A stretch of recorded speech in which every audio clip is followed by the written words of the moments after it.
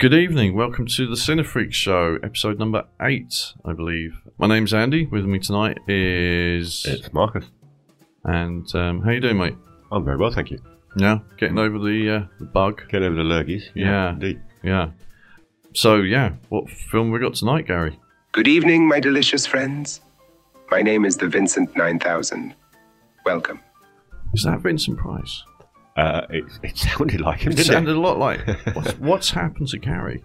He's been swapped for Vincent Price. Has he been watching a few films? Oh, he must have been watching, like, Full House of the Usher or something. Wow, okay. Yeah. It's Halloween, isn't it? Yeah, indeed. Yes, I see now. Yeah, that's pretty cool. Can we keep him? Yeah, why not? We'll see what Gary says. All right, Vincent, what film we got tonight? Good evening, my delightful friends. Tonight, I, the Vincent 9000, shall transport you into the realm of the mysterious and macabre. In response to your inquiry, Andy and Marcus, I unveil for your delectation the chilling 1957 masterpiece, Night of the Demon. Prepare for a journey into the shadows, where ancient malevolence meets unsuspecting souls. This cinematic gem is a testament to horror's enduring power to captivate and terrify. I implore you, my dear listeners, to join us as we delve into the eerie depths of horror. Our hosts await to guide you through this enigmatic tale, where fear and fascination collide.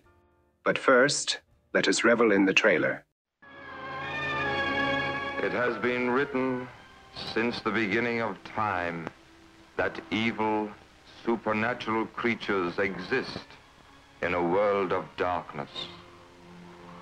And it is also said, man can call forth these powers of darkness, the demons of hell.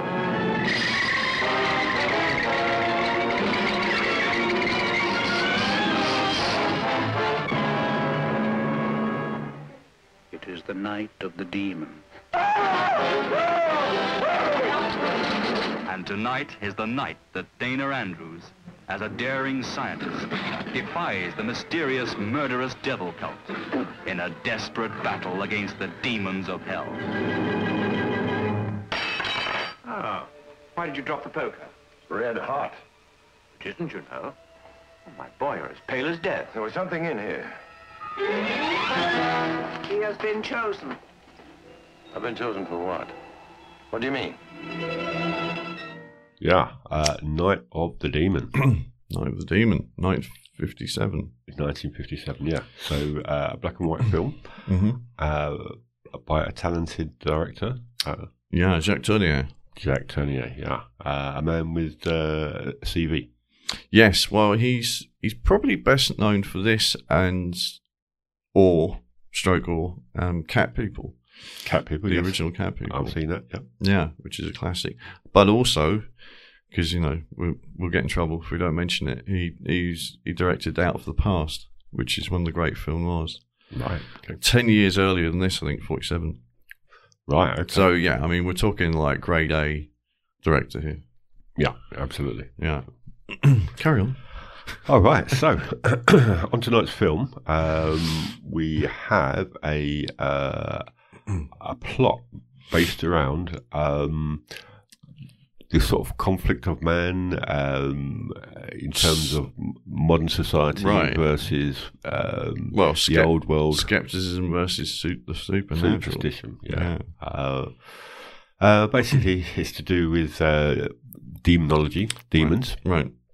And people who believe and people who don't believe. Right. And basically how those two parties come together and what ensues, really. Well, what ensues is bad. Yeah. Well, yeah, if you're the victim, yeah. If you've been marked, your card has been marked, as they say. Right. Then yeah, it's not going to end too well. No, starring Dana Andrews.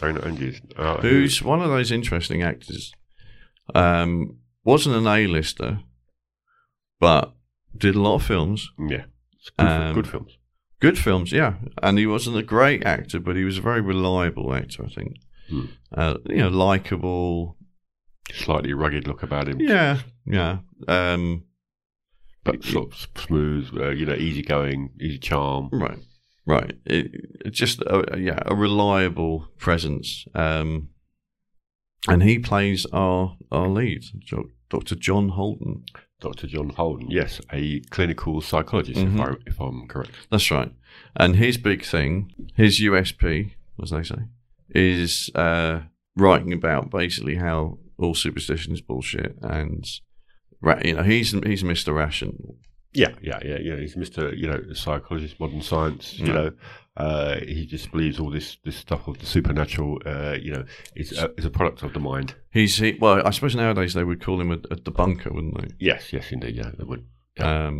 So he's coming out. Well, he's the lead, but actually we don't see him first. Well, firstly we see over the credits, the opening credits, we see Stonehenge. Yes, we do. Yeah. So that's like a big dollop of hint that we're going back in time. There's a lot of the old world stuff going on here, and it is old world versus new world in a lot of ways. The old ways, the old folklore and all the rest of it, versus our American new world rational psychologist. So there's all that going on, but he isn't the first thing we see.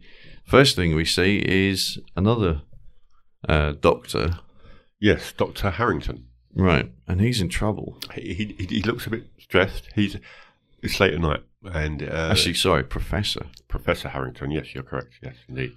So he's in his little 50s car, and he's hurrying along the road, B road, through the forest, essentially. Yeah, he's trying to get somewhere. Yeah, he's off to see our main baddie. Yeah.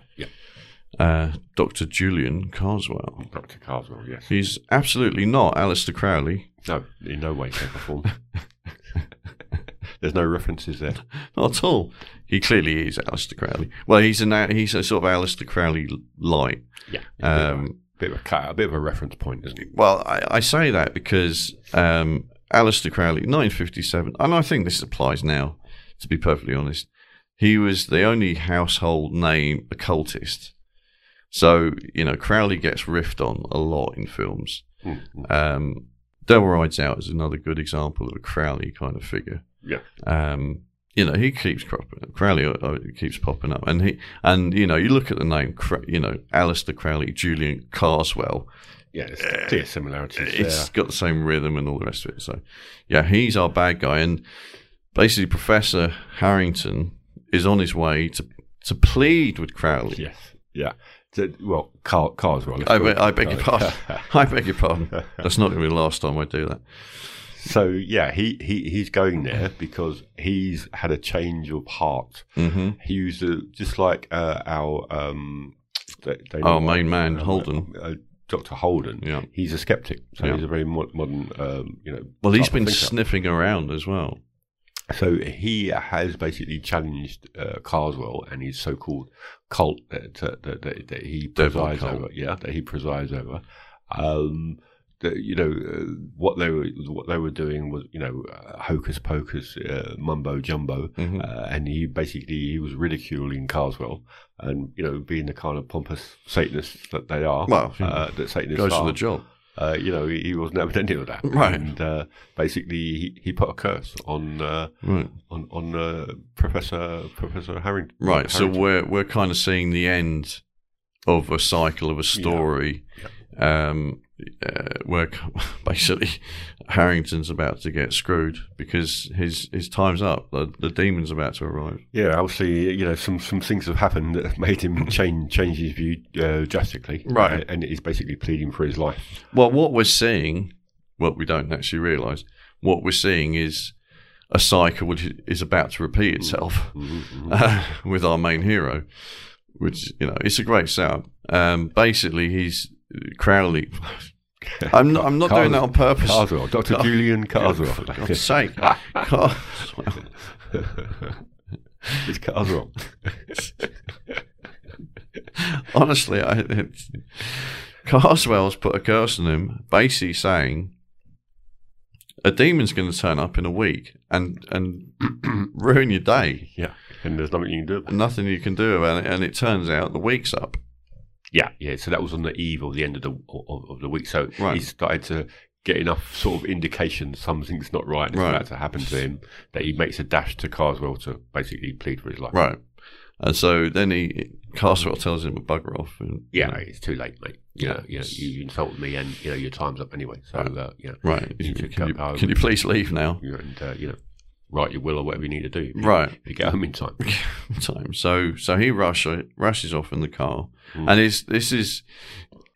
We kind of get the whole sort of visual character of this film, which is it's a night scene, but it's lit in a very. I keep going back to film noir, but it's that what do they call it, Caracuso, that very high contrast, very deep blacks and it's very much like that, very much. So cinematography, if you're into your noir type films, this is right up your alley. It's brilliantly shot. And it adds to the atmosphere. It definitely adds to the atmosphere. And, so he drives off in the car. He just about gets home. He does. He gets home and he's got a garage. So he just pulls into the garage and gets out of the car. And at that moment, he's heading towards the door, isn't he? And that's when... bugger. Oh dear. Something starts to appear. The way the demon sort of turns up in this film is kind of his signature. I think it's the thing that you remember about the monster more than the monster itself, I think, honestly. Yeah. And it's this sort of flash of light or this beam of light from the distance and this kind of smoke effect. Yeah, evolving smoke, billowing smoke effect. Yeah, that's right. Sort of this sort of, unnatural plume. And that's where the demon emerges and chases you down. So, it's not like a, one and you're done. You see your death coming, basically. Yeah, he starts to emerge from in the distance. Yeah, and you can run, but you can't hide. You ain't hiding because this bugger's big. Yeah, this is no small demon. What weight has he got to be? 50 foot tall, this thing? He's got to be like a Godzilla contender. So, he kind of gets tangled up, isn't he? So what he tries to do, in panic, he tries to jump back in his car, reverse out, but he's in such a state of panic, he hits a telegraph pole. Right. And that crashes down on his car. Right. And he tries to get out as the demon's coming towards him. And, he's just got tangled up in all the cables and he gets electrocuted and sort of serrated by the demon. Basically, this thing's got claws on it. Yeah, some and then some, it don't go well. It does not end well. He gets rended, shall we say. He really does. And bear in mind, this is 57.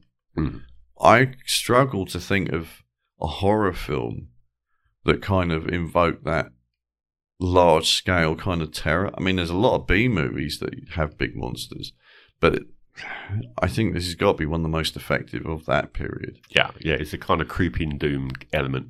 Right, as well as the reveal. They got that right, didn't they? They do all the work necessary to make this thing more than just a big plastic monster. Yeah, it's there's a spectral aspect to it. This is it's a conjuring. This is not just something that lives in the woods. Right.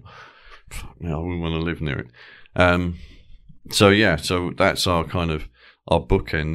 This is the threat that's going to repeat itself. Towards the end of the film.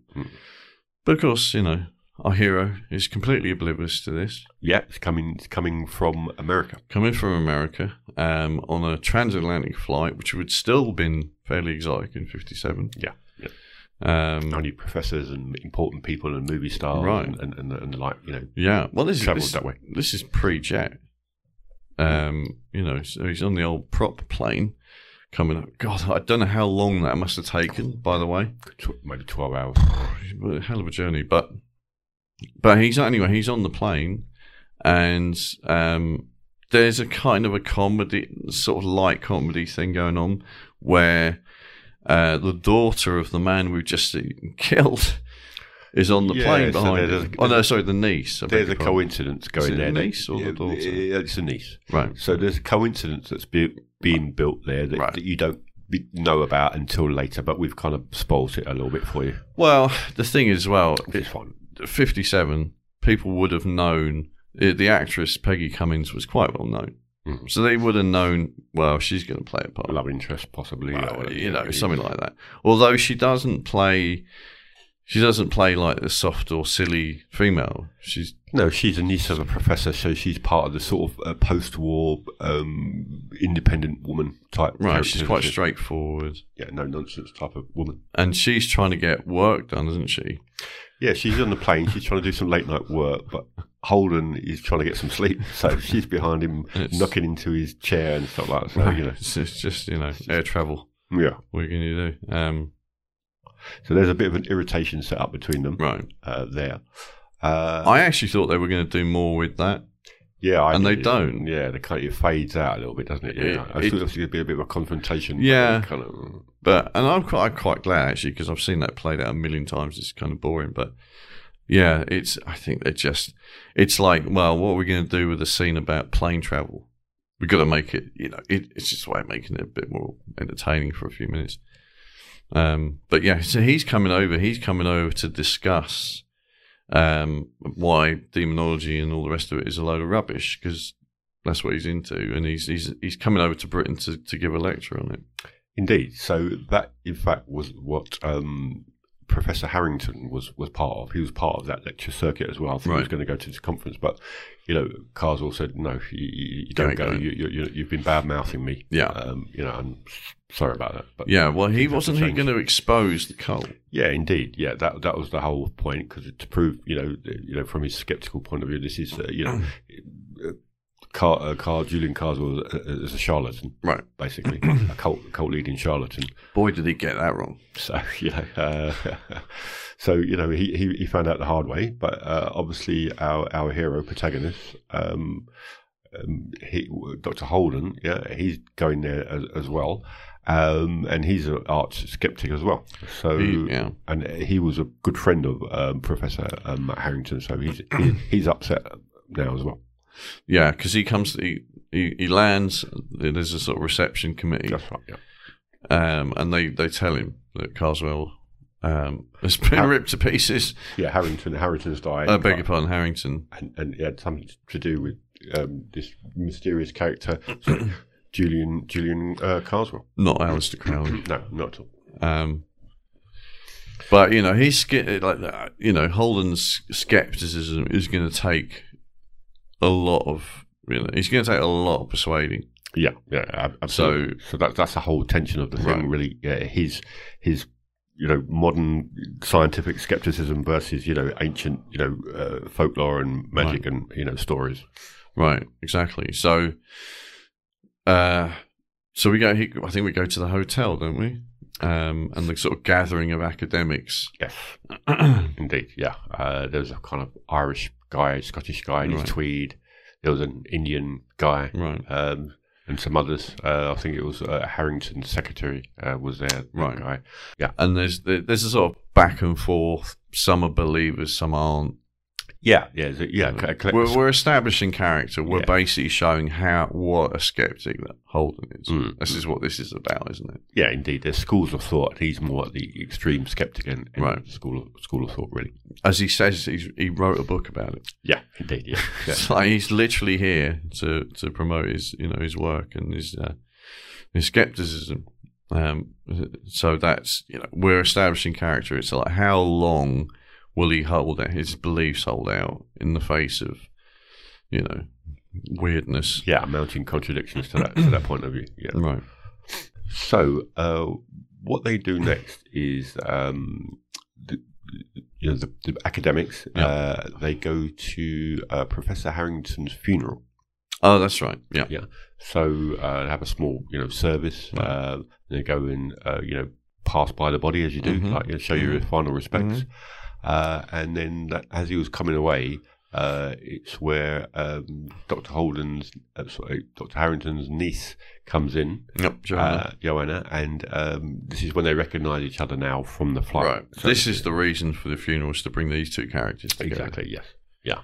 And also to remind Holden that his mate's just been horribly. There's something to this. This has gone more than academic talk. Right. So things have got a bit more serious. So so these two kind of we and she is she doesn't come over as gullible. She basically wants to know what the hell happens. Yeah. And she kind of just takes a sort of straightforward investigational, if that's a word, attitude. She has a copy. She has her uncle's diary. Mm-hmm. So she's been reading through it. And obviously, keeping a log of Carswell and the cult. Right, there's a lot about Carswell in there. Yeah, so she's got some bad vibes. Yeah, she knows what type of person her uncle was. Right. So yeah, she's highly suspicious now of Carswell. She is, and his role in her uncle's death. Right, she's convinced that he had something to do with it. Yeah. I mean, she's not like completely on board with the demon thing or anything. Yeah, she doesn't really know. They don't really know that that's what was the cause of anything. But she knows that she's involved in some occult stuff. Right.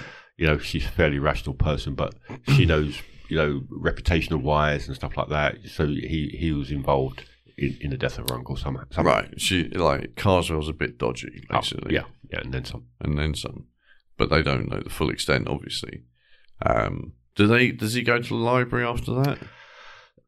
Yeah, I think because in the diary there was something to do with the book of demonology that Professor Harrington had made reference to. This book, this elusive book. Yeah, sort of medieval demons and the names and how you conjure them and so on.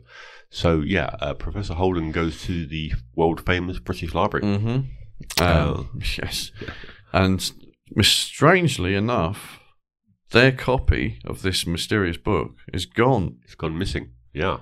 They can't trace where and how. It's not been booked out. No, but it's disappeared. Which puts the librarian's nose out a little bit, just out of pride, Yeah. But then Carswell turns up. Right, indeed. Because it just so happens that Carswell's the only person in the world that has the other copy, the personal copy of this book on demonology. Yeah. So there's as you say. Previously, there was some sparring. There's some kind of verbal, attacks on each other. Well, because this is the first time they've met. Each other up. That's right. It's all very polite, and it's a great bait and switch because you think he's there to kind of size up Holden.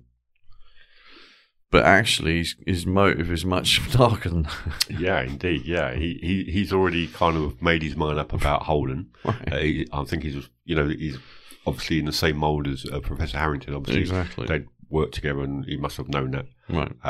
So Professor Holden would have been a sort of bit of an understudy to Harrington, right?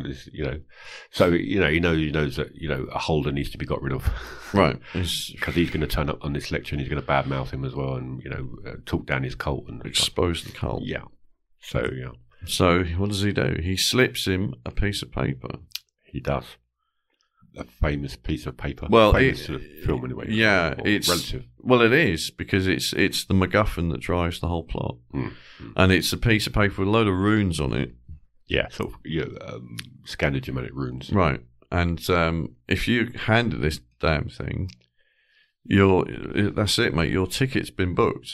Yes, with a demon. But the thing is, for some quirk, you have to be handed this piece of paper without you actually knowing that you've been handed it. Right, you have to accept it. Yeah, it doesn't work if you've seen it or you kind of resist it. Right. It has to be passed to you. It has to be passed to you without your knowing. Yeah.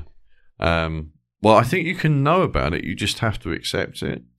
Well, I think that's the debate. I think you don't want it given to you. No, you don't want it given to you. But if you accept it, that's the premise. But it's by deception. Well, I mean, it's by deception because you'd have to be mad. Yeah, to say, take it willingly. No problem. I'll meet the fire demon tomorrow. I mean, although the irony is he could have given it to him knowingly because he doesn't believe in all this. Yes, well, you're right. So all the sort of subterfuge, because he drops a load of papers, doesn't he, and slips it in there. He does, yeah, amongst his works, and hands it back to him. Right, and hands it back to him. But he could have just given it to him, and he might have taken it anyway. Let me show you this. Yeah. So that's our hero been marked with the demon. Yeah, and there's a kind of little bit of a nod to that, the change, because Carswell starts walking down a corridor, and Harrington starts to see it all a little bit shimmery now, right, and sort of double visioned, and it gets a bit.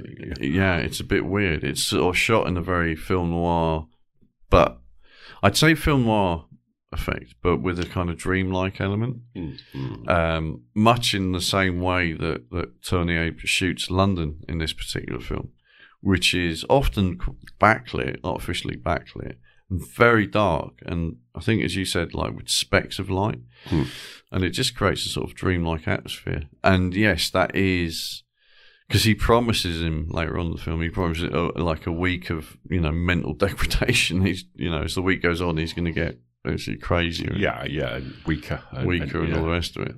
So that's their first introduction. That is their first introduction, and I mean we've got to talk about Niall McGuinness as Carswell. Just brilliant. Absolutely, perfectly cast. The thing is, like, it would be so easy to give this part to a villainous actor. Quote. Yeah. But he's not. He's kind of this sort of avuncular, I don't know. It's hard to describe. Kind of administrator, kind of. Not your out and out aristocrat, because it looks like he kind of bought his way or did a pact with the devil to get where he is. Yes, definitely. So he wasn't born with money, was he? No, he's not born with money, but he's got a certain charm to him. And he's an intelligent man, obviously. He's an intelligent man, an inquirer. Yeah, he's ruthless. Yeah, but it's the exterior is it's fairly amiable. Yes, indeed, Although they gave him a great beard, this little like goatee, satanic goatee. It's like it just screams Satanist. I'll pay it in 1957. Totally. Yeah, you spot him a mile away because in those days, men were clean shaven. Yes, generally. Yeah. So when you spot him with a little goatee, it's like, here we go, Aleister Crowley. It's great, but he's brilliant. He's great, and he makes a great foil to Dana Andrews as Holt. Because the thing about Dana Andrews, he is very straight. That's just his thing. He's it's kind of obviously this film was going to America, so the lead was American. It's filmed in UK, but clearly there's American money involved. Oh yeah. So you have the American lead.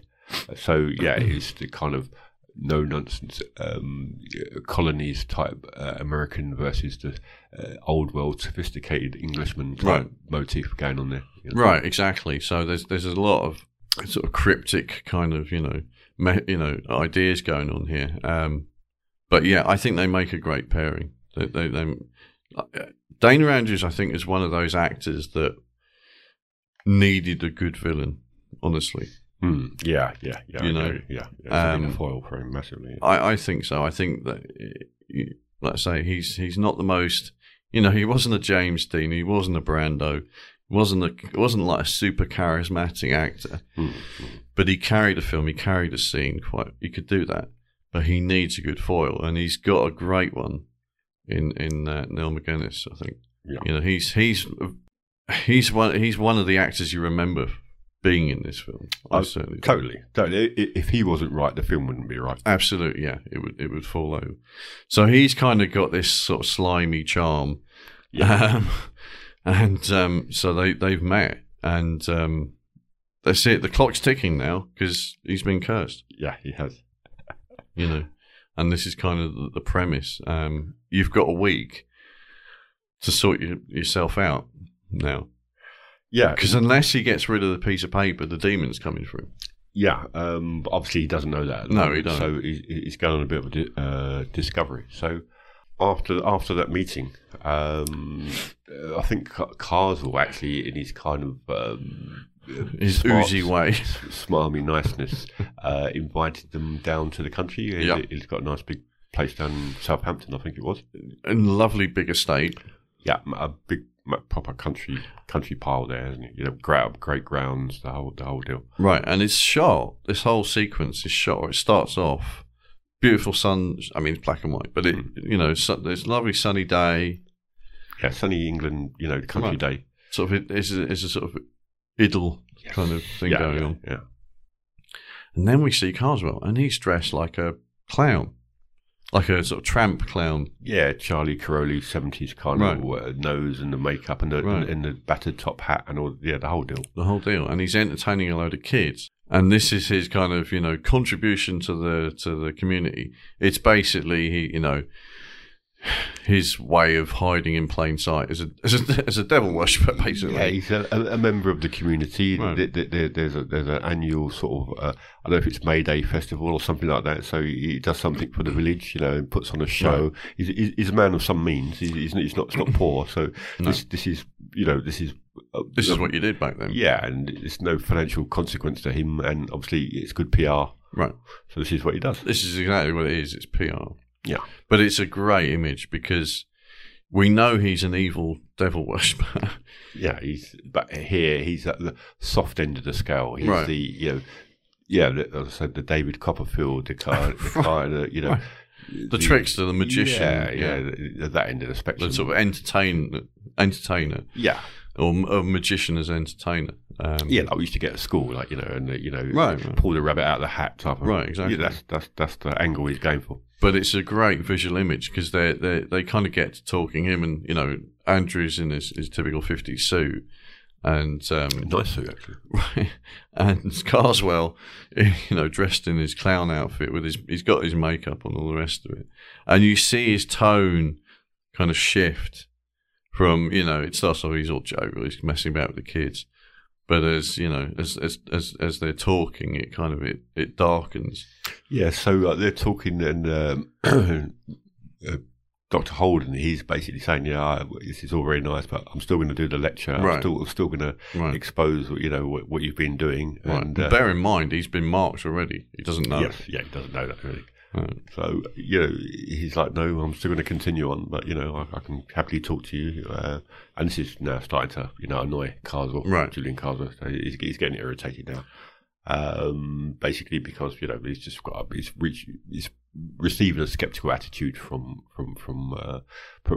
Harrington. Again, it's the sceptical versus the superstition, isn't it? So he pulls a rabbit out of the hat. Yeah. So to speak. Well, he gives him proof. Well, yes, he said, like, how to convince you? He sort of kind of half says to himself. Right. And the decision is made. So what he does, visually quite well actually, he kind of makes a kind of gesture, just like when you've had too much ice cream and it makes your nose cold. You pinch the top of your nose. Yeah. So he did that kind of gesture. Yep. Obviously, there was no verbal. So it's obviously something. There's no big show about it. No, so it's something he's done mentally. Mm-hmm. And then things all of a sudden take a change. It's a bloody tornado turns up. Well, a storm, basically. A storm basically comes out of nowhere. I think that's really well done there. Yeah. And I think, I think the fact that he doesn't make a song and dance about it, the invocation is literally seconds. He just pinches his forehead and that's it. It's done. Yeah. I don't know why, but that works so well. And this bloody storm turns up. Everybody's got to go running inside because it's like people are falling over. No, it's like 18 miles an hour kind of gust of wind and lightning and the whole deal works. Literally out of nowhere. And I mean, Holden's not impressed. And I mean, films like this, I've got to say, where you've got a skeptic, it does demand a certain amount of patience from the audience because you're sitting there going, "Oh, come on, man!" It's obvious. Like, seriously, whatever. It's just part of the deal, isn't it? But it's a good trick. Yeah, absolutely. Like I say, it's a bit behind you pantomime thing. A little bit. We all know. The audience knows. But this whole scene is a lovely kind of transition from him as the sort of entertainer. Slowly, or in segments turning into the his true self. Yeah, he's demonic controlling self. Right, because they go inside, the makeup literally comes off. I think the hat comes off. He's slowly turning back into his true self, and he's just basically like, yeah, you're screwed, mate. I've cursed you. You're done. Yeah. What are you going to do about it? Yeah, exactly. I'm telling you what's going to happen. Yeah. Your mental faculties are going to weaken. This is where he tells him that, you're going to start seeing things. You're going to doubt your own sanity. Yep. And, you're going to be kind of half out your mind or start raving mad by the time the week's end and that's when the demon will come to claim you. Right. And of course, Holden doesn't believe him. Yeah, it's hogwash, mate. You're trying to psych me out. I'm a master of psychology. Right? Don't try and kid a kidder. Right. Well, he is literally. Yeah, he's a doctor of psychology, isn't he? Mm-hmm. Yeah, he thinks this is all a distraction and all that kind of thing.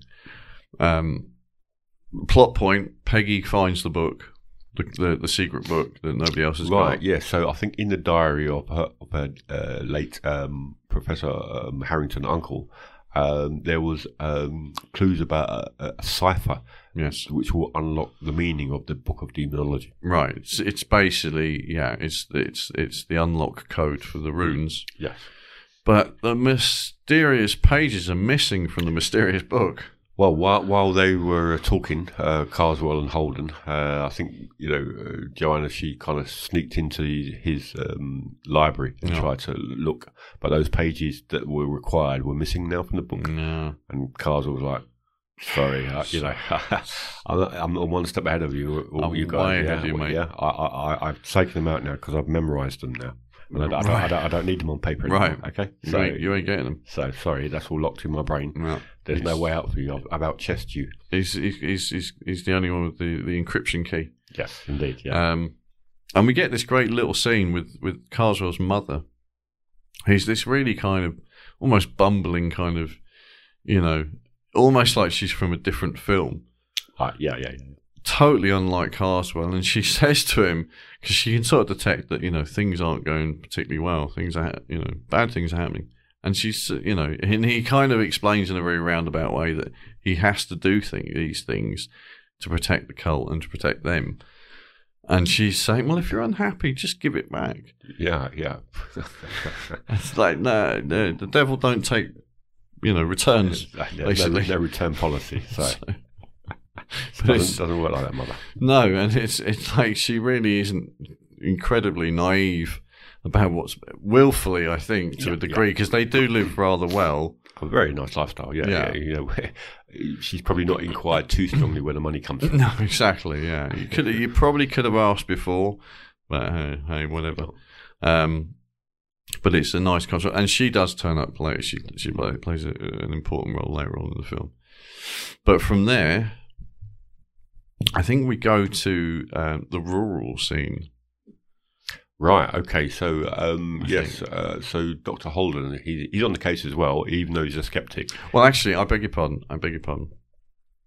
I think this is where he and Joanna kind of he goes to Joanna's place and they kind of mull over the. That's correct. The yes. So indeed, far. Yeah. And that is where he realizes, dun dun dun, he's in possession of the runic piece of paper. Right, that's been passed. Yeah, that he was passed to by Carswell in the British Library. Right, because we've got to reinforce this idea of this piece of paper. We've got to give it power, haven't we? Yes, indeed. Yeah.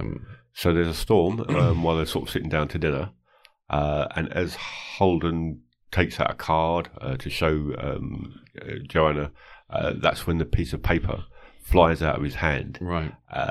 Flies across the room and tries to, essentially move itself into the fire. Right, it tries to burn itself out of existence. Yeah, and then if that happens, your goose is definitely cooked. There's no way of handing that back to right, anybody. Because we got to say, haven't we, that this piece of paper can be transferred to other people. Yeah, this is kind of the promise and the threat.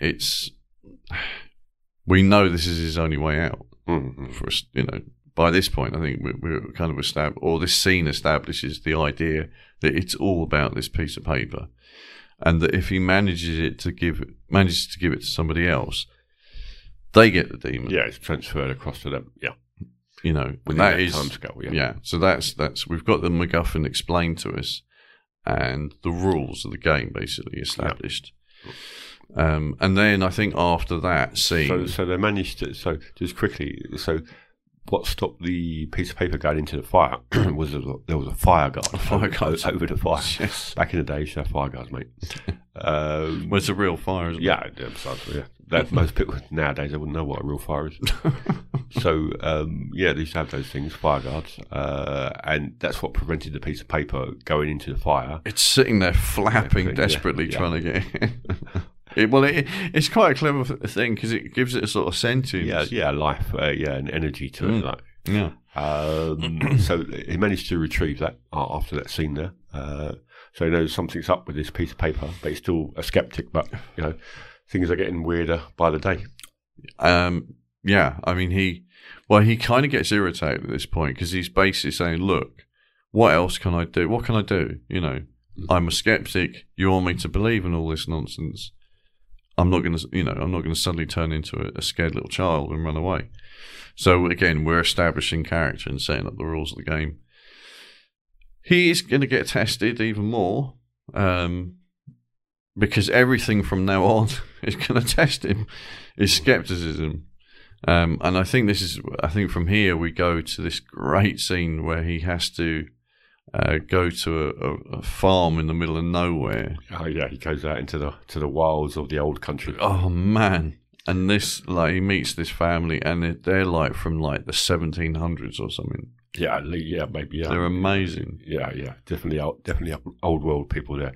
their farmhouse was, an old farmhouse and sparse, so barren. Yeah, so sparse. That's the thing. It's not like listen. This is 1957. I'm quite prepared to believe they're isolated. They were still isolated communities. Pre-internet, pre-this, that, and the other. But it's just like they've got nothing. And there's loads of them. All right, they might be isolated, but people tend to decorate their houses. In this place, it's like nothing. No, it's as somber as you could do. So somber. But, hey, that works. And he gets such a cold reception. It's great. Because he's trying to be polite. Yeah, so the reason he goes down there is that they have a person that has had some experience of this supposed demon, which has, stretched his mind, blown his mind. He's sent him doolally, basically, unsurprisingly. But we should say this is a guy they've got back at the mental hospital. Yes, that's correct, yeah. Now, he happens to be a relation of the people that Dr. Harrington goes to visit. These, sort of old world people. Yeah. They're his relation. So he needs permission, signed permission by a relative for them to be able to practice hypnosis on him, on this man, and hopefully sort of go back into his memories and relive the events and try and work out what actually was happening. Advance in the science of psychology. Right. So that was his mission to go down there. Right, and it's also a great way of establishing or reaffirming the idea that Holden is very much by the book. Yeah, indeed. Yeah. These guys would never know. He could do every experiment under the sun. They'd never know. These people have probably never been to a city. That's the impression you get. It's like they've probably never seen a motor car. But, nevertheless, he goes down there to get this piece of paper, and they spot the piece of paper with the runes in it. Yeah. And it's like, dude, you ain't staying to dinner. No, you gotta go. Yeah, he's been cursed. Let no one speak to him. Yeah, shut the door on him. There, no one aid him. Well, and it also tells us, these people know too much. Yeah, obviously, yeah, there's been something going on with this family. They recognise it, all of them, straight away. The rune, straight away they know what it is. Yeah, they've got clear knowledge of what that's all about. Right, which makes you question what happened with their. They don't explain this, and I think that's good. Their relative, yeah. You're left in the dark as to what was going on there, and it gives it, it does give it a sort of mysterious power. So from there, where do we go from there? So, did he meet up with Peg? I think we go back to the city for a bit. And then they go to the seance. Oh man, yeah, the seance. The seance. I think honestly, there's a great film called what's it called? Seance on a Wet Afternoon. That's probably the best film ever made about seances. This is probably the greatest scene about seances. It's great. It's fantastic. It's so. Well, do you want to set it up for us? Well, obviously Holden is a skeptic. Very much so. Part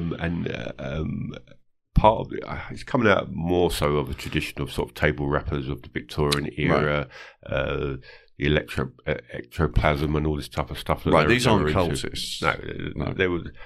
They were spiritualists. That was the term for them. They're spiritualists, but they're really. I got a feeling from this that they're older people that have this weekly get together, and it's all very regimented and it's very ritualized. But really, it's their Sunday night out. It's their little weekly treat, and our little chubby little spiritualist is. As I think a lot of these people were back then, and probably even now, if it still exists as a thing, he's got his little group, and he's their entertainer, really. Yeah, okay. He's it's their night out at the theatre, or night home at the theatre. It's well practiced, and routine, and all the rest of it, and it's just so well done. And they start off.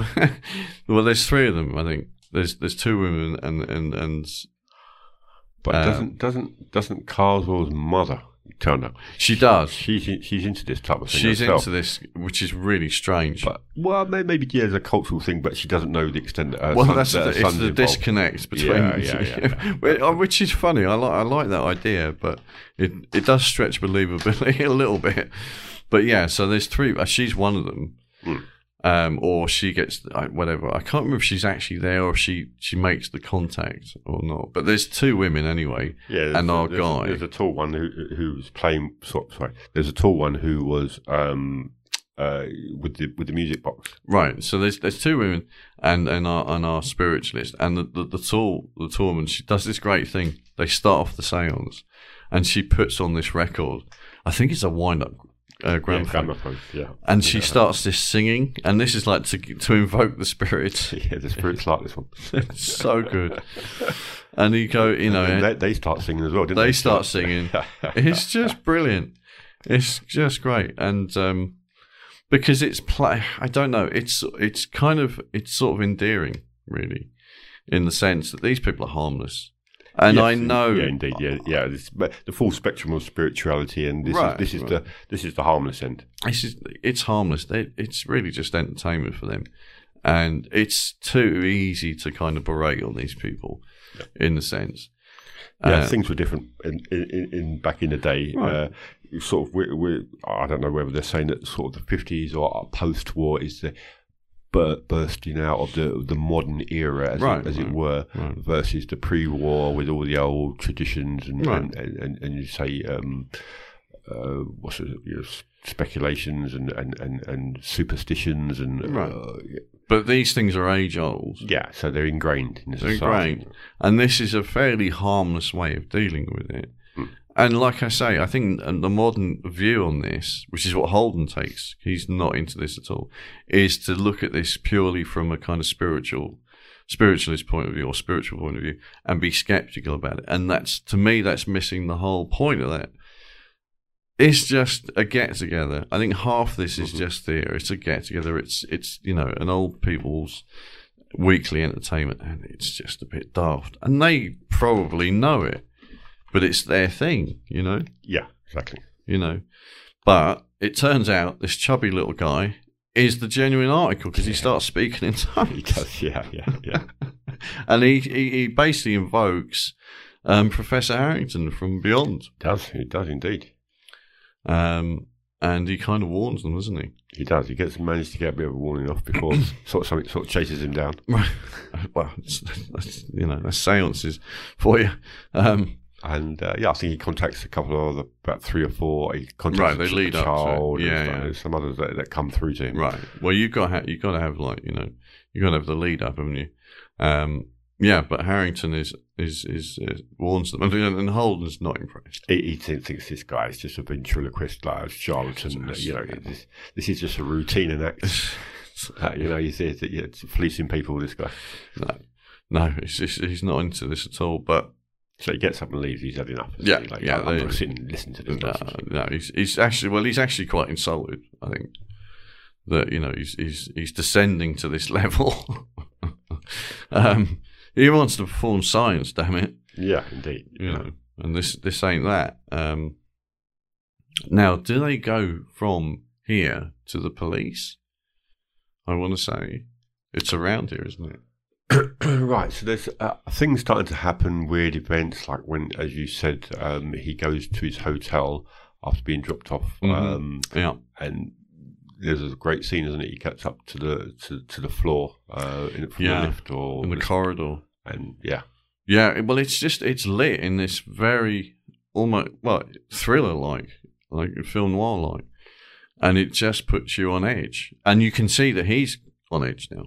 Yeah, it's time's marching on, and sort of, if you like, sort of the barrier between this world and the world of the demon or whatever type of situation that trying to invoke is getting he's getting thinner, so he's picking up more energy, some more weird stuff's happening. Right. He knows something's going on.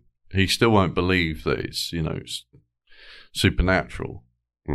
He's fighting it with every bone in his body. Because he's like, it's Mr. Rational. Come on, this is just, is there a group of people now, the cultists? So it's Karsel and his supposed cult. Is it now just Karsel and his cult members that are ganging up on him? And so he can rationalise it away. Yeah. I mean, I don't know if it comes next, but there is a scene where they go to the police. It's around here somewhere. And the importance of that scene isn't that they go to the police, because the police are like, yeah, okay, but what do you want us to do? The importance of that scene is actually where he sits with Joanna and explains to Joanna that he's had this obsession his whole life as a child, going back to when he was a child, of skepticism, he explains that he used to, even as a child, he would look around and wonder why people believed in this kind of baloney. So this is a lifelong, deeply embedded, this is his persona, it's not this is not casual. His life's mission. Yeah, exactly. And, I suppose, writing this book and doing this lecture tour or whatever is, it's the culmination of his life's work. Which is a great way of setting him up as like, well, that's going to have to break at some moment, mate, because he's literally I think got 2 days left at this point. Yeah. And he's clearly worried, but he doesn't know, he doesn't really understand why, does he? Yeah, things, events, vision, sounds, things that, are becoming a little bit sort of out of the orthodox. Yeah. But he can't fathom, he can't put a rational, clinical psychologist label on it. Right.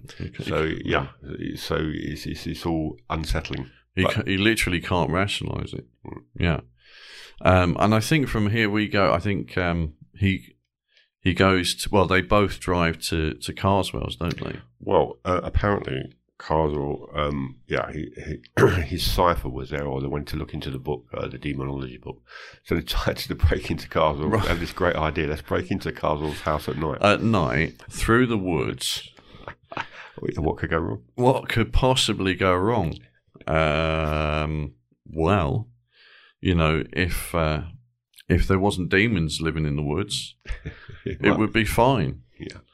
So Harrington, what he does, he gets out the car, not far from the entrance of Carswell's place, which is a big pattern, a long driveway up to the actual house. Yeah, we got to reiterate the fact that Carswell lives in a bloody mansion. Yeah, and so what Harrington does, he decides, okay, what I'll do, I'll go around the sideway, which means going through the woods. Yeah, taking a detour of about sort of 15 minutes through the woods to come in sideways and into Carrington's property. Carswell's property, and try and find a way in. Well, he gets there. He does. Getting in, not so bad. Yeah, getting out. It's the getting out in one piece. I think, doesn't he climb up the wall like some ivy or drain pipe, and there was an upper floor window that was open, so he gains access to the house that way. I have to say, this whole section does feel a bit of a stretch for the character, I think. Like, suddenly he's turned into a Pink Panther. It's not terrible. I'm not going to rag on it or anything, but it's a bit of a stretch for old Dr. Holden. Yeah, it's the type of person he is to do that, maybe. Yeah. But for whatever reason, love or whatever, with what's her name, Joanna, he decides to go for it, really. Yeah. But there is some great scenes where he's creeping about, at night, and beautifully shot. Very well, yeah. The cinematography, like you say, the contrast it was great. It kind of invokes, again, to me, there's a bit of Hitchcock going on here with the way he shoots some of the interiors, where the perspective is a bit kind of skewed and all that kind of thing. So it really adds to it. And as you just said, yeah, very much so. I saw that in Carswell's study, where Harrington finally sort of makes his way to, because that was the place he was trying to get to. That's where he's got to go, isn't it? Yeah. Now he gets himself in there, and there's a cat, like a normal house cat, right? But gets a little bit interesting after that, doesn't it? Well, it turns into a panther or something like that. Yeah, so he goes to look through this cipher book or whatever. Now, 1 minute there was a cat, next minute there's not a cat. Yeah, the cat has now morphed into a black panther. Yeah, that's eyeing him up basically, and then just jumps on him. He's attacked. He's attacked by a panther, isn't he? And the thing is, like, now I've seen a million scenes like this where you've got an actor struggling with a dummy. Yeah, that's supposed to be attacking them. Yeah. This is one of the better ones. Yeah. It's not the best, but it's better. It's better pretty good. Yeah. It is pretty good. I think that's a lot harder to do than most people realise. Yeah, massively. Yeah. I've seen it done many times poorly. Exactly. And really, I mean, a lot of it's down to the editor and the director, but an awful lot of it is the actor. You've got to sell the idea, but not oversell it, And... I mean, he quite did a good job at that. He was pretty good. I was kind of convinced, but it's all an illusion. It's magic. Mm-hmm. This is Carswell up to his tricks. So yeah, basically, then after all the ruckus, Carswell bursts in. Ruckus. Yeah, and basically, gets back to his oily self and just informs him that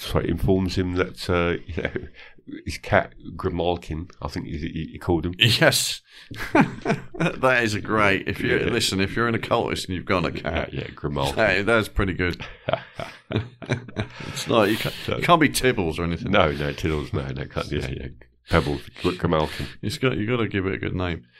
And he's kind of. So you set him up as a trap, basically. As a kind of as a safeguard to guard his library. Right. And it's I know there's a sort of international thing going on here, but it's very kind of English. He's a very English villain because he's just slightly annoyed with him. He's broken into his house, and the other one, he's cursed him to, be killed by a demon. But it's all very, it's kind of polite. Yeah, it's kind of civilized. Yeah, civilized, suave, evil. Yeah. So when the light comes on, it turns back into a cat, right? It? Yeah, and that's a kind of like our bit again. The skeptic is fighting the was it an illusion? Yeah, the reality that it's experiencing. Right. So he's starting to doubt, but he's trying to hold on to his kind of rationality, isn't he?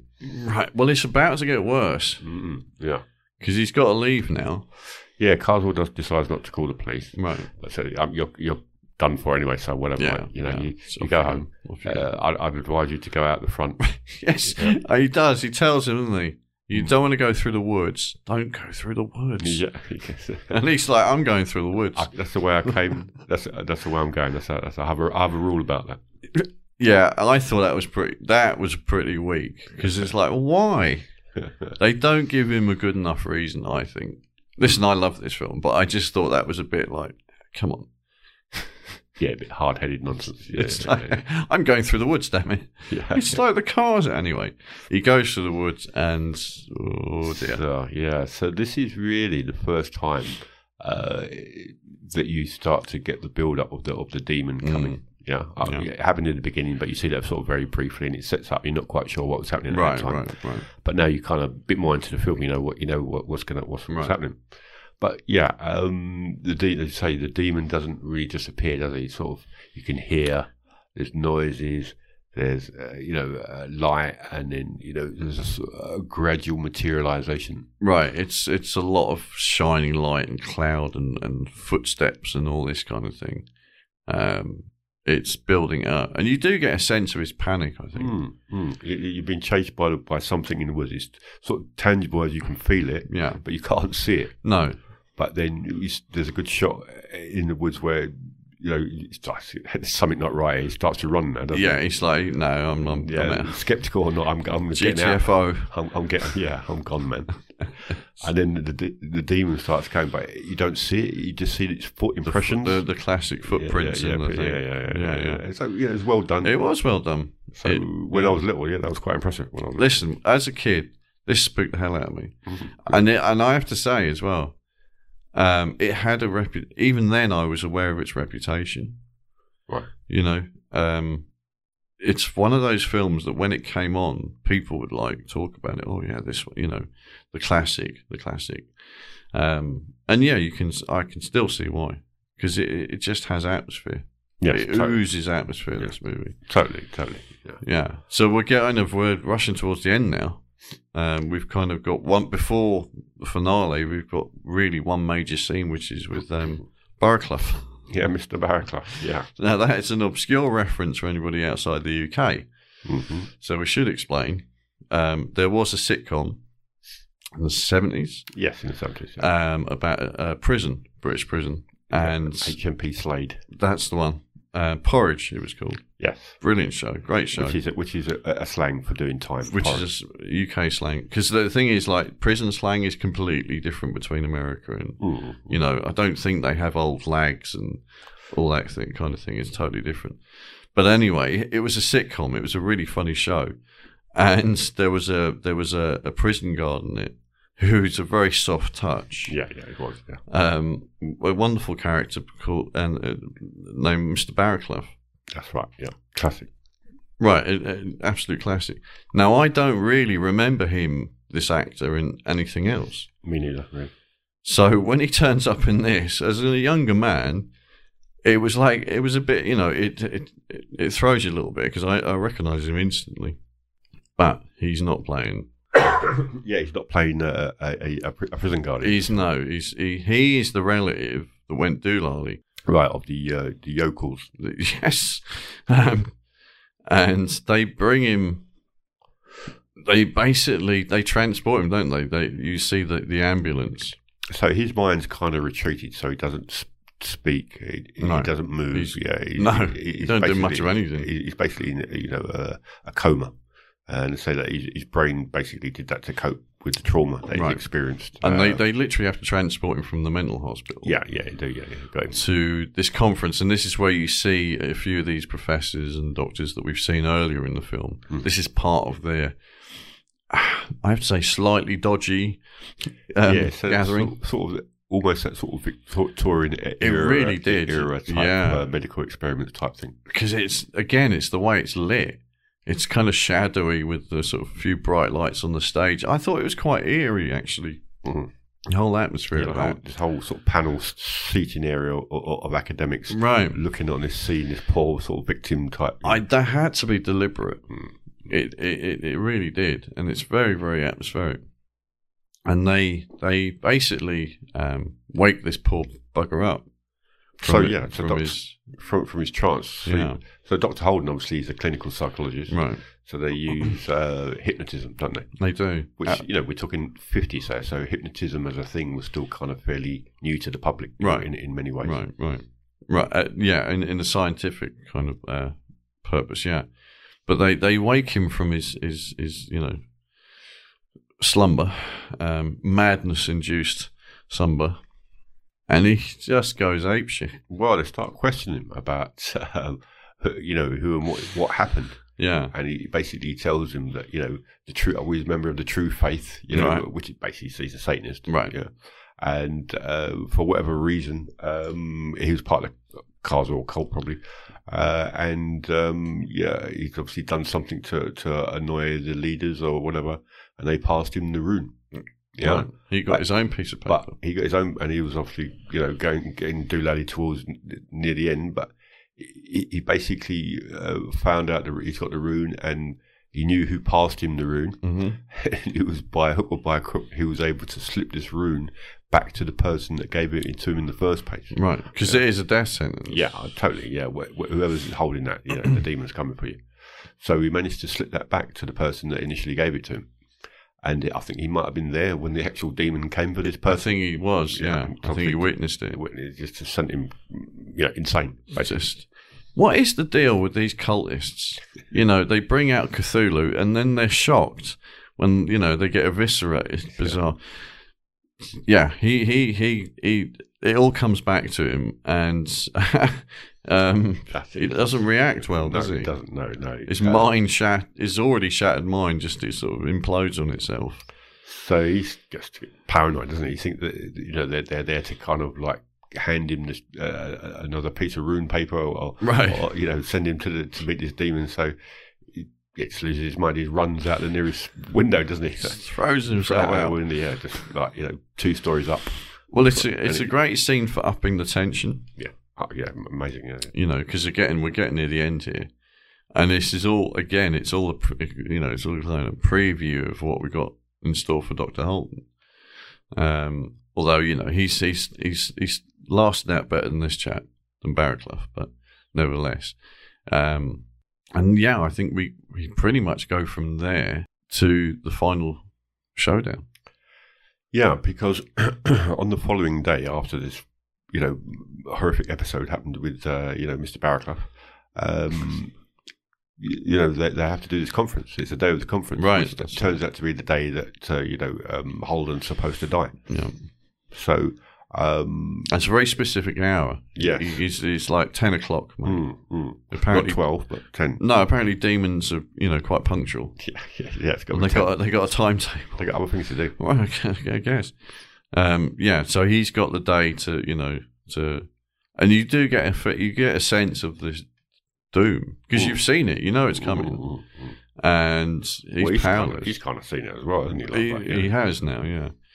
So you do kind of get this sort of death sentence, death row kind of feel to that whole sort of day. So in a way, there's a kind of switch that's happened. So shadowing him is Carswell, really, because he wants to make sure that he's still got this this runic paper. Right. But also he wants to get away now once he's kind of satisfied that Holden's still got this piece of paper. Right, because the thing is, we have to reiterate that he's doing this not just because he's evil, but it's because Holden is a threat. Yeah, absolutely. He's going to expose who and what he is, basically. Right. So, so he's met his match here, obviously. Right. So he's trying to get the last train home to Southampton now. He wants to get away from Holden now because the demon's coming. So he doesn't want to be anywhere near him now. So he's done his scouting. He's okay, right? He's got his paper right. Let's go now. Yeah. So he tries to get on a train, but Holden, being a dogged kind of individual that he is, he's like, hold on a minute, bro. I'm not having this. I'm going to find out where you are. Right. Yeah. So he managed to find out that he was going to get the last train home. Yeah. And dashes to meet the train and get on the same train as Julian Carswell. And the same carriage. Yeah, well, he kind of goes along, doesn't he? But unbeknownst to him, that the plot, they're a bit slow on the uptake. Right. But they actually have been sending someone to follow what's his name? Carswell. Not Carswell. Holden. Holden. Yeah. You've been involved in a couple of murders here, around you. So we'd actually be treating you as a little bit suspect. Right. As well, so. You probably would, wouldn't you? So so they all converge on the train, don't they? They do, in the same carriage. So this is a kind of bit of a final show, doesn't it? So it is. Yeah. Holden finds out the carriage where what his name is. Well, it's a wonderful idea. It's a great idea because it's like, all right, you've cursed me. You've invoked a demon that's going to come and rip my face off. I'm going to stick next to you, mate. Yeah, like glue. Literally touching knees, because if it comes for me, you're going to get it as well. Yeah, exactly. Yeah. And Carswell doesn't know what to do about it. He's like, man, I've seen this thing in action. I don't want to be anywhere near you when this thing comes. Like, So, yeah, he's trying to keep this kind of stiff upper lip kind of in control. He's but pooing himself. Yeah, he's really scared now. And there's this great thing where he keeps trying to pass him things, You're right, like cigarettes and stuff, and he doesn't want to touch anything. It's like he's all these excuses. Yeah, he's setting him up because the last thing obviously he wants is that runic paper. He don't want the paper. Yeah, it's a great scene. It's a brilliant scene because it's almost comic as well, and it's tense because you know what's coming, and it ain't good. So yeah, then they're having a little sort of showdown, and then the actual police they turn up. Plot turn up. Yeah. And it's through that kind of confusion. Yeah, because Carswell's out there. He's like the first shot. The door's open. I'm out, mate. Get away from this man. Like he's trying to hold me against my will. Like, right. That guy. And then he hands him his coat, doesn't he? Yes, yeah. And he slipped the paper in the coat pocket. You dastardly tricky man, you. And then he's like, oh, here we go. And then he realises, doesn't he take the coat? Yeah. And he pulls it. He looks at it and the paper runs away like before, like when it tried to get in the fire. Yeah, so it's a great scene. It's travelling down the carriageway, isn't it? Like, and he's like on the chase now. Well, the thing is, it time's up anyway. He ain't going to be able to give it to anyone. It's literally like 9:55 or something. So desperate, he's got to try and grab it and at least have a chance to hand it to somebody, anybody. And this is the scene I remember from watching it as a kid, the final, because you're primed for this by now, And it's this whole chase, it's kind of a chase scene where he gets off the train, and it's it's that whole again the deep black of the night lit, with the lights from the train and the train station, and he's running for his life while this thing starts to come out from the mist. Yeah, well, he's chasing down the piece of paper, right? He's chasing it along the tracks, isn't it? Like, it's kind of like he's running to, a good shot away into the distance, running for this thing. He gets to it, but then just as soon as he gets his hand, it kind of spontaneously combusts. Time's up. Time's up. And then all of a sudden, this further down the tracks, he starts hearing some noises, and there's some sort of atmospheric changes, and light and billow of smoke ensues. Yeah, and then he realizes, and then it comes for him. Yeah, so he's now heading 180, and he's trying to run back to the train station. Come on, man. That's it's just not going to help you. And well. We'll leave the final scene of what happened to you, but I'm sure you can imagine it didn't work out too well for one party. And the thing is, they show it. Yes, they did. Which usually they don't a lot of the time, do they? Well, we're still the money shot, I suppose. Yeah, 57. This is when I know it sounds like a weird reference, but you got to think, like, when did Godzilla come out? That kind of it's late 50s, early 60s. Yeah, so we're still pre-Godzilla, I'd say. Yeah, English people would have known about that. Yeah, and that kind of model work is fine when it's in isolation, but I'm trying not to give the ending away, although it's bloody obvious. But let's just say the evisceration is actually quite graphic. It's very brief, and you kind of see it from a distance. But they do it. Yeah. You get the money shot, which sort of surprised me. And then that's it. Typical of horror and sci-fi. It's like, that's it. You're done. You can go home now. There's an image. There's an image actually saying that, or actually when it actually shows the face of the demon. Oh yes, the classic shot. And that's a hey kids, that's an all-time classic. Horror sort of it's a very iconic image. Just like they show you the ones of King Kong looking through the window of the apartment when he's climbing up the way. The monster is kind of interesting because they've gone for. I can't think of another movie monster that looks quite like it. Not really. But he's huge and fire breathing and terrifying with these massive claws, and you buy into it. It's. But I honestly think the power of the demon, the monster, is the approach. Stalking you. Yeah, it's like, this is what I remember is this. It's the way he appears and comes from you directly from afar. This sort of beam of light, Yeah, it's coming from his netherworld. Yeah. He's breaking into our reality. Right. And he's tracking you down.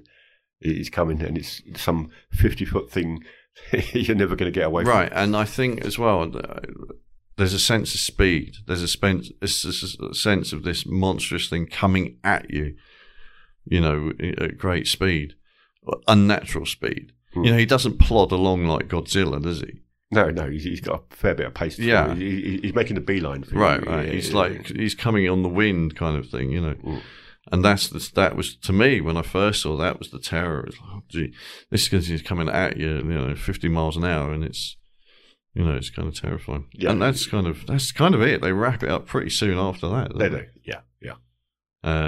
There's no more to be said. Not really. I think if you watch that, you have definitely seen a classic, old school, above B grade movie, horror film, really. I can't think of from the 50s. This kind of movie, I can't think of.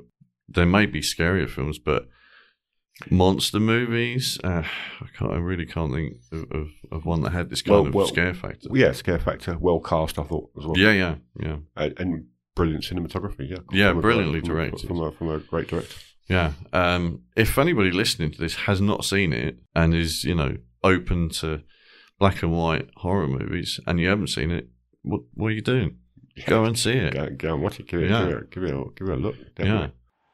You will die, as I said, at 10 o'clock on the 28th of this month. Your time allowed is just 3 days from now. Skeptical? Don't make up your mind till you see this masterpiece of macabre magic. Because, after all, evil, supernatural creatures really do exist. Right, so that was Night of the Demon. Good one, Vincent. It was very good. Yeah, great movie. So it's quite exciting. This what film we got next week? Vincent. What film we got next week, Vincent? Ah, my dear listeners, next week promises to be an electrifying experience as we venture back to the 1980s in all its colorful glory. Join us for the 1988 supernatural slasher, Death Spa. Prepare yourself for a gory and spine-chilling soiree as Death Spa beckons you into a world of macabre delights and fiendish surprises that shall both amuse and terrify. Okay, so Death Spa. Have you seen this one? Oh, I have not, no. Nobody has. Okay. That's why we're watching it. Well, that's a good enough reason. No, it's a good, fun little 80s slasher. We haven't done a slasher movie yet. Okay. And this is one of the more famous ones, and it's a bit of a shame. But yeah, we'll get to that. So I guess we'll say goodnight for now. Okay, good night for now. And say goodnight, Vincent. Until we meet again under the pale moonlight, my dear friends, sweet nightmares. Thank you for joining us for another mind-bending episode of the Cinefreak Show. Remember to visit us at cinefreakco.uk. And don't forget to send in your feedback to Gary at cinefreakco.uk. This has been a Cinefreak production, your favorite for all things weird and wonderful in the world of classic cult cinema. Good night, carbon-based life forms.